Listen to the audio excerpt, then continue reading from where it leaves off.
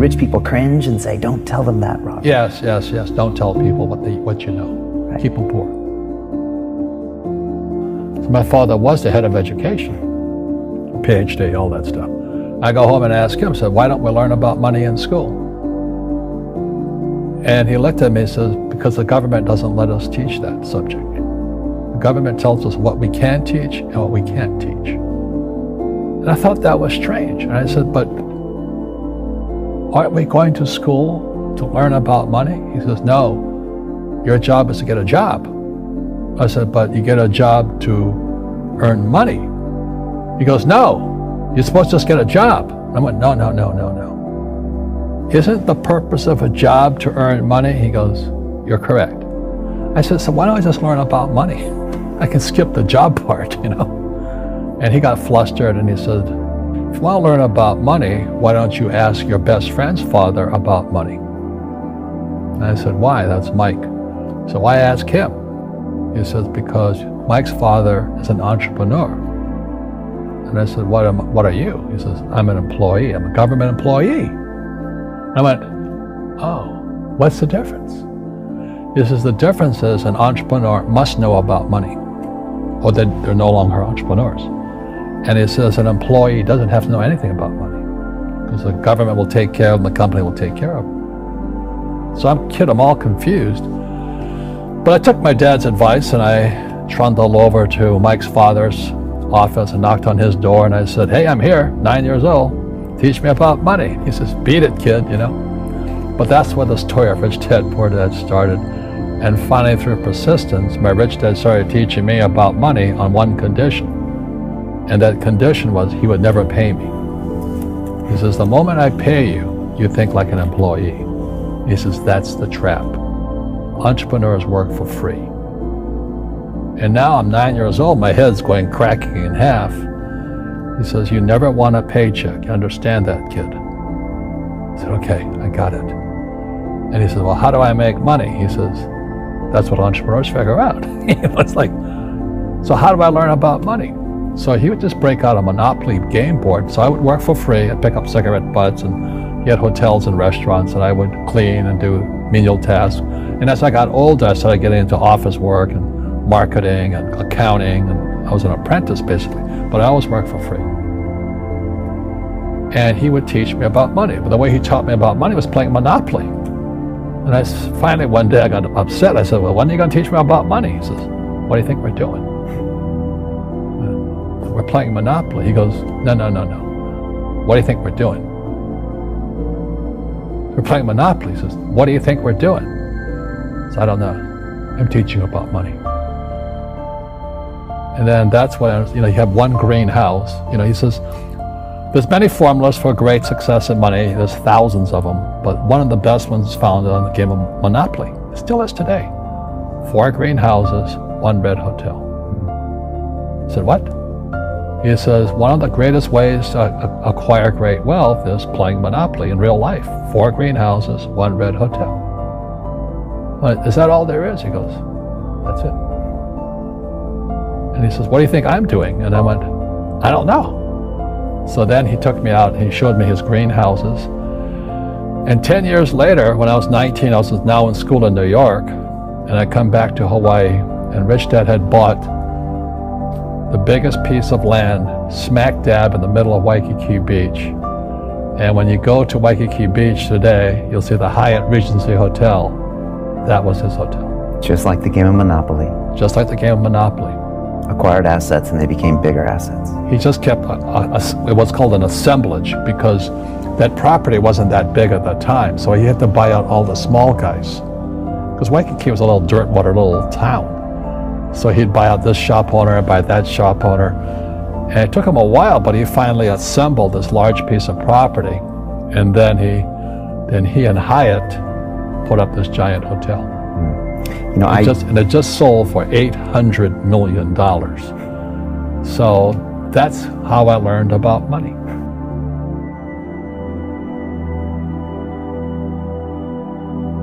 I've had financial crashes. I've had people stab me in the back, but they're all good because I grow from it. And that's spirituality, right? You know, people who are afraid of making mistakes, like they teach in school, they don't ever grow. Because spirituality is there's good and there's bad, there's right and there's wrong, there's up and there's down. Most people only want to be right, they only want to be positive. Well, you can't have that. That's not reality.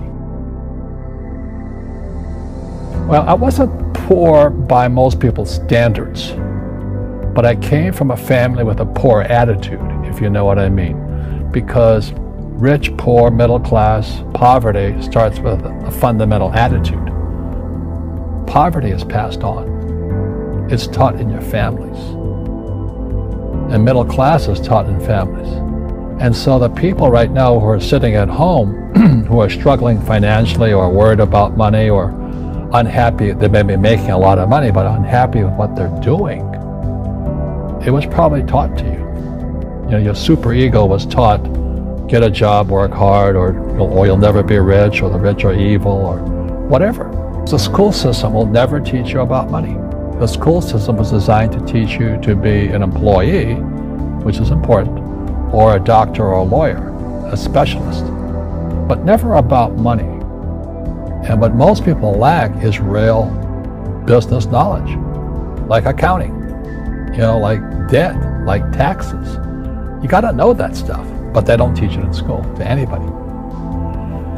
So, and then when people ask me, how did your rich dad learn this when your poor dad, a PhD, didn't? And the answer is very simply, my rich dad was my best friend's father. His father died when he was 13. So rich dad had this family business at 13 to run. So he had to drop out of school, which was his blessing. You know, there's blessings, and you know, sometimes the blessing doesn't look like a blessing, but it turned out to be a blessing. And then his teachers became his bookkeeper, his accountant, his attorney, his banker, his real estate agents. So he has what I call real teachers, not these fake teachers in school. You see, most teachers in school, they're out of ethics. They teach subjects they themselves don't practice. I asked the teacher, I said, you know, I'm in my third year of calculus now. It was called strength of materials. I said, am I ever going to use this stuff? He goes, no. You know, I said, why do you teach it? He says, because I get paid. I said, do you ever use it? He goes, no. And that's why, you know, you have to, in life, one of the things I suggest to people, you got to find a real teacher versus a fake teacher. And a fake teacher is somebody who doesn't do what they teach. And a real teacher is doing what they teach every day. So my accountants, my attorneys, they're in it every single day. That's how I learn, because every day I'm solving problems in my business. So I have accountants and attorneys and bankers and all these people on speed dial because I'm solving problems with my team. I see you giving this knowledge out, and yeah. Do the rich people cringe and say, don't tell them that, Rob? Yes. Don't tell people what you know. Right. Keep them poor. But, you know, unfortunately, the poor, as was in the Bible, I'm not real religious, the poor will always be amongst us because it starts up here. Right. It's that fear mentality. It's in their words, you know, and the words become flesh. Again, I'm not really religious. I flunked out of Sunday school also. But when they say I can't afford it or I can't do that, they go down. They become what they say. My PhD daddy says, what do you think I am, made of money? I can't afford that. And my rich dad would say, that's why he's poor. Poor people say, I can't afford it, I can't do that, I don't have time. Because it's an escape. It's an escape, you know what I mean? It's easy to say, I can't afford it. And your rich dad used to say what instead of, I can't afford it? How can I afford it? How can I do that? You know, what would it take, or why should I do that? He says that a question opens the mind, a statement closes the mind. So when you say, I can't afford it, your mind shuts down, and you become what you say. Rugby is a team sport, but so is soccer. The rules are different. And other people are golfers. They play by themselves. And so everybody's different. So my game financially is business, number one. Second is real estate. So what I say to young people is, you find your game.